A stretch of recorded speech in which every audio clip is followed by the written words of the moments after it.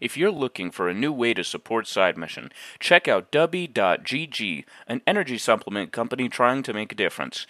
Make sure to use code SIDEMISSION for 15% off your order. Thank you, Dubby, for sponsoring this episode, and we hope you enjoy.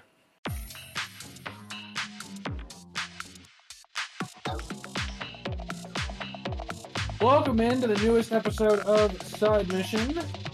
I, like always, am your host, Rusty Ellis, joined by the boys, Kyle and Matt. And today, we're reviewing episode 2 of Twisted Metal. And we really enjoy it, I think, for the most part, fellas. Episode 1 did a really good job of kind of laying the groundwork. There were definitely some things that could have been better, I think we all agreed on. There were some things to talk about, such as Anthony Mackie and, you know, just seeing this kind of a role from him compared to the MCU. But I think we can all agree. I think that episode 2 does a good job of moving things forward. There's a lot more action. I think the humor's a lot better in this episode as a whole. And I think there's a lot of things that work really, really well in this episode moving forward in the season. You two have obviously already watched all the way to the end. I've not, so... guilty, I'm still on episode 8. you for jumping that far ahead. But the most important thing, or the big thing that really jumps out, literally so, we get to finally meet Sweet Tooth. And I say finally like we're not in episode 2 and we're in like episode 9, but we get to meet Sweet Tooth finally, portrayed by Samoa Joe, voiced by Will Arnett. And we just got done talking about it, guys. Kyle, we'll start with you, and then Matt, I'll get your opinion on it after he's done.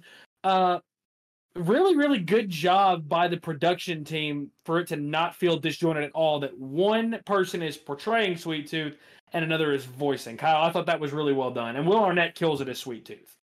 Yeah, I gotta say, when I first saw that Will Arnett was going to be Sweet Tooth, I was a little skeptical because he doesn't really have the body for him. But then we obviously saw later on when the first teaser for it came out, it clearly was not Will Arnett who was portraying him, and it came out that it was Samoa Joe. And then I was even more skeptical because I was like, okay, so this is going to be two different people. It's, I can't think of a lot of situations where that's been done very well. But they managed to pull it off. Like you said, it doesn't feel disjointed. They absolutely are editing Will Arnett's voice to make it a little bit deeper. But that's okay. I think that doing that makes it fit, because Will Arnett has a very distinct voice, and if they had just come in here, having him sound like Lego Batman, I wouldn't have been able to picture anybody but him. But because, it's a lot deeper, when I see Sweet Tooth, I hear that voice coming out, and I'm like, okay, yeah, I feel like it's actually him talking, the voice matches the body. And also, they did a good job of, giving him the full look from, the Twisted Metal games. Obviously, we got to see the big shootout scene when John Doe and Quiet are in the car, and he pulls up next to them and he goes, "You coming to my show?" And then he just starts shooting at them, and they have this big old gun battle that ends with them crashing through what looked like the front of a casino. But that whole scene was well choreographed. I really like the car battles in this show. Yeah, they did a fantastic job with Sweet Tooth. As somebody who has been kind of an off and on again fan of the franchise, Sweet Tooth got nailed perfectly. Like, the mannerisms, the voice of him, it's just everything that I pictured him to be, especially considering that the games don't really have like full-blown cutscenes. So just seeing them, how they perfectly nailed what I imagine Sweet Tooth to be like in a live-action adaptation. He was very comical, and one thing that they absolutely noted that I loved was the fact that, they're cartographers, the guys, the people who make the maps. I think I said that right. They tried to make the maps to avoid Las Vegas specifically because, that is Sweet Tooth's domain. This is the guy that everybody's so afraid of, that, they completely avoid Las Vegas. But he shows it, though. Like, he's just so, what's the word? Like, he's just he's so psychopathic, menacing. Yeah, exactly. Just menacing is a great word. Yeah. For a clown. Yeah, exactly. Because a lot of people have fear of clowns. So, yeah, like, and just like the shootout that he did with John Doe, that was so cleverly done. And I think what I loved most about it is just was so random is when he pushed him up against the slot machine or whatever. He just starts freaking singing the thong song.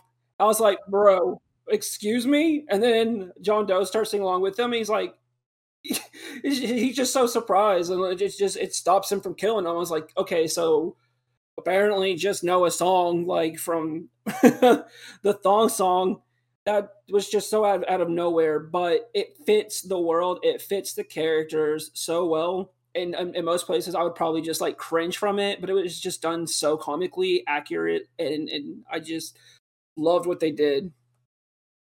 Yeah, I think that the thong song, first of all, noted that if I want to survive a deadly clown attack in the apocalypse, learn the thong song and have that memorized. Duly noted. I thought that was funny. I thought that the whole show thing was funny as hell. That he's nobody's lived through this show. I've never let anybody leave, and he asks John Doe after the first part of it what he thinks, and pretty much it turns out that he doesn't like that people just lie and say they like it Yeah. Yeah. so they can leave. He wants honesty, and when Quiet just says it's fucking terrible, or That was her first it's line. fucking yeah, I it's loved fucking it. stupid. Like it's again, I loved Stephanie Beatrice in episode 1, and I think that she's going to grow on me more and more as the show wears on. I think she's hysterical in Brooklyn Nine-Nine. And I think that she fits this character really, really well. Some of her lines have, I think, unintentionally almost been funny, and the line that she ends the episode on is even funnier. What is it? Oh, fucking eat my ass, or whatever she is. She yells at the deputy. It's hysterical, and I think that whereas John Doe kind of carried the first episode, I think there are comedical moments with her, like even just the simple act when you see that she's been captured by Sweet Tooth, the simple Yeah. act of her flashing the car keys up, the look on her face. No words need to be said for that moment to be funny. Yeah. Because John Doe's reaction kind of says it all. So, Kyle, you said you had something to add as well. Yeah, so originally for people who, played the Twisted Metal games, um, I know that the truck that Sweet Tooth drives, that's actually Sweet Tooth, because Sweet Tooth, in the games, his name is Needles. Mhm. And you find out why later. But if you pay attention, next to his bed is his insane asylum, like jacket that he wore, and it Yes. has M. Kane on the back. It shows his. So they didn't just mess it up and take the most popular character and they just gave him the wrong. I think that they know what they're doing, because when I saw that, I was like, okay, because he obviously calls himself Sweet Tooth. I'm guessing he has some sort of amnesia, or he, decided that he didn't want to go by Needles in this, because, his name is obviously, you'll learn it later, but it's obviously M. Kane. But it's Yeah. interesting that he decided to go by Sweet Tooth in this, because in the games it was always, the truck was Sweet Tooth and he was Needles. Um, Yeah. they also did a really good job, paying attention to small details, because I don't think this is really known by a lot of people, but the paper bag is canon. It is. Harold, that's What the actually, hell is that? dude, it's just a paper bag, and it whatever it has in it, whatever he needs at the time. You'll see later. It's dude, It's bizarre. It's very bizarre. it's It's so wild. But wacky. that's from the games. That was actually, if you read some of his bios, it says that his best friend is a paper bag. And I it just has whatever he needs. That's yeah, like, crazy. dude, it's the little attention to detail in this that I think I really enjoy. Especially with this being a video game adaptation, we're gonna critique it harsh if they are, just coming in and giving it the Walking Dead treatment, where they just completely, rip the source material out and put in whatever they want to put in. I'm glad to see that there are a lot of nods saying that, we didn't forget about this, or, this is, being portrayed in a good light. But yeah, I gotta say, Sweet Tooth really steals the show. in this episode I and was going also forward. a fan of.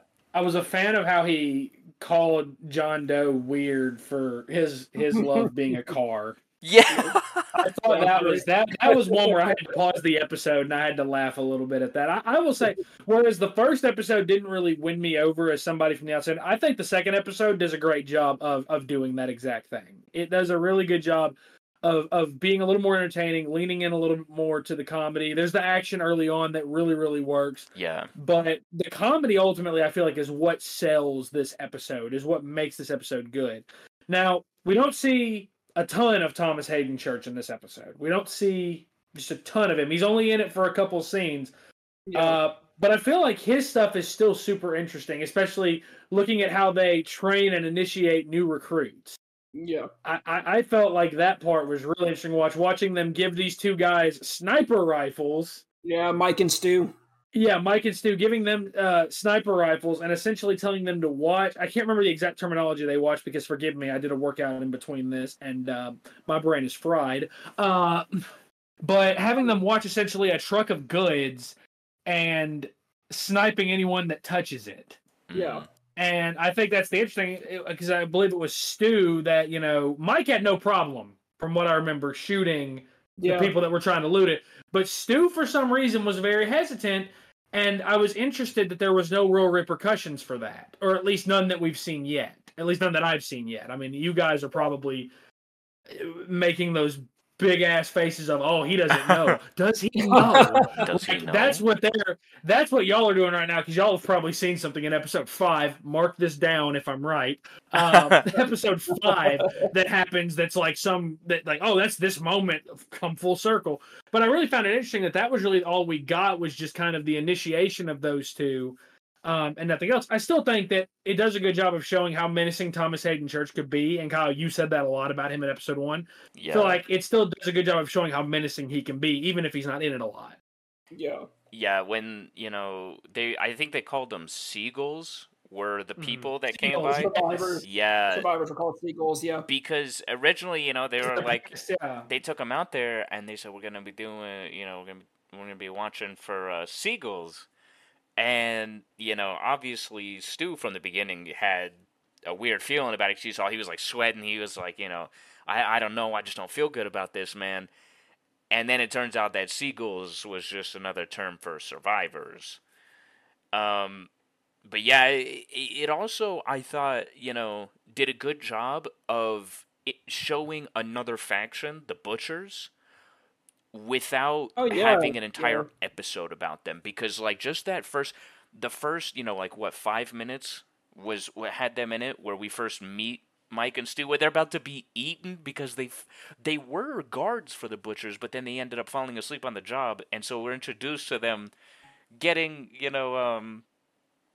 marinated in, sauces and stuff, and they're joking about it. Dude, that was some dark humor. That was that, that dark humor that, the series is known for. But it was cool that they introduced, the Butchers without making a whole episode of it. It's just like, hey, these guys are out there, because I feel like we'll end up seeing them again later on, or maybe in later seasons, because, with, like we keep saying, the little details, they always matter, and I don't think that they would have had that big of a scene without it, meaning something later on.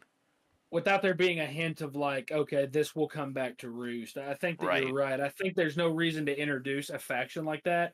Looking at you, Last of Us Part 2. If you're love that game, but my God, the Rattlers had no reason to be at the end of that game. But I think that there's no reason to introduce a faction like that if you're not going to do something with them later on. I feel like we were shown them for a reason. Again, you two are probably sitting there going, does he know? Because you've seen the entirety of the show at this point. But I am interested to see more, and especially because it does expand on the lore as well, that, it's the apocalypse. There's not just 2 factions out there. There's going to be dozens. There's several different factions. There's several different groups of people trying to survive. I feel like that's what a lot of apocalypse films, and especially games, a lot of them kind of get that wrong, is that in an apocalypse, there's going to be several groups of people that try to survive. There's not just going to be 2 warring factions in an entire country that Yeah. fight over resources. It's going to be a ton of small groups with maybe a couple bigger groups mixed in. So that's just my take is I like that they're introducing more, and I hope that they build on that more. Because again, I really like this episode. I think this episode's really, really good. Matt, the end of this episode, we leave off on another cliffhanger, and I'm not gonna lie, I held off on it because I had some work stuff I had to do, and then I needed to work out. The ending of this episode really had me wanting to click next episode immediately. Oh yeah, no, they did the perfect setup for a cliffhanger that gets you to want to watch the next episode, which I'm really glad that they decided to upload, all the episodes, because something that we forgot to mention was the fact that Quiet's brother was killed by yeah. His name was Agent Stone. Agent Stone. Yeah, so they get to that checkpoint, and this is where guys' last names are Stone. I said it. They really are. They really are. And they hit that checkpoint, John Doe and Quiet. After they leave Vegas, and Quiet sees Agent Stone, and she's like, no, it was this is Agent Stone's right hand man. Or Agent Stone's right hand man, yeah, greasy dude. Exactly, yeah. Agent Shepard, I think is his name. Yeah. She sees him, immediately recognizes his face from where her brother got attacked by Agent Stone and his goons, and that immediately just like triggers this is like where her revenge story starts to begin, because this is going to go through a lot of the season, and this is also in a way the next thing for Stu and Mike to do is they're the ones going through this whole situation. And then, but everything just turns really sour when she sees him and gets out to go after him. And, John Doe, he's like, do not ruin this mission for me. Like, you know what I mean? And he gets out, and then it just turns into this big thing. And then, they're just left off getting tased, and they fall to the ground.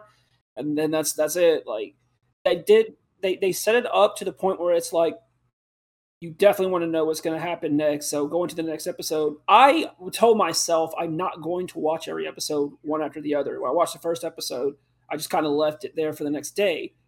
So when I watched like an episode the next day after that cliffhanger, I was like, okay, now they got me. I want to see what happens, because it was so sudden, especially going into, the lair, or one of them, of Agent Stone, who we know is not good at this point. We've seen enough of him to know. And, you just want to know what's going to happen to our main characters here. So they left it up, and they did a great job. Yeah, I think that's a real strength of this show. I said it in our first episode review, which hopefully you've listened to at this point. I said that I think the 30-minute format was absolutely the right way to go. And I think on top of that, I think especially with the first two episodes ending off on cliffhangers, them releasing all 8 episodes at once, or all the episodes right at once, I think was the right call, because you're going to get a lot of people that binge it in one day, pretty much like Kyle did. You're going to get a lot of people that do that, but it's easy to binge because you're not talking about hour-long episodes. I loved The Last of Us on HBO. I thought it was fantastic from start to finish. Thought even my least favorite episodes were still 8 out of 10 episodes. And I think that the one thing I would have loved is for those episodes to have been available immediately. But the balancing of it was they're, an hour long. Some of them are even longer than that. And it's hard to binge that. I think that this is a very bingeable show because the humor is very good. The action's good when it's been there. And it's the storyline, you start to see it developing a little bit more. So you got to give your hats off to the production team and the creative behind it. The decision to go to 30-minute episodes was very smart, and I think that releasing all the episodes was even smart. Hopefully next week I'll find something else I can add to that to say about that as well. Again, y'all are sitting there for the third time. I'm going to strike out on this joke again. Y'all are sitting there going, does he know? Because y'all have seen it so far. But I think that this episode has me feeling a lot more confident about this show than episode 1 did, and I like that. I like that I'm a little bit more intrigued, and I want to watch the next episode. Whereas after episode 1, I kind of said, okay, I watched it, I can review it, and I'll watch episode 2 when I get to it. Watching this one, as soon as we're done recording here, I'm probably going to go and try to watch the next 2 episodes. So I think that Twisted Metal episode 2, we can all agree, really builds on the first episode in some good ways. I'm intrigued to see where it goes from here. You guys have already seen it, of course.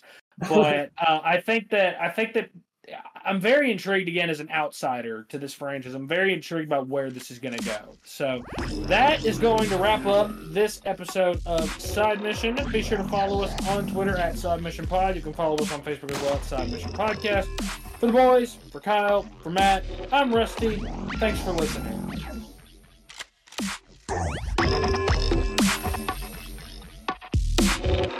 Yeah.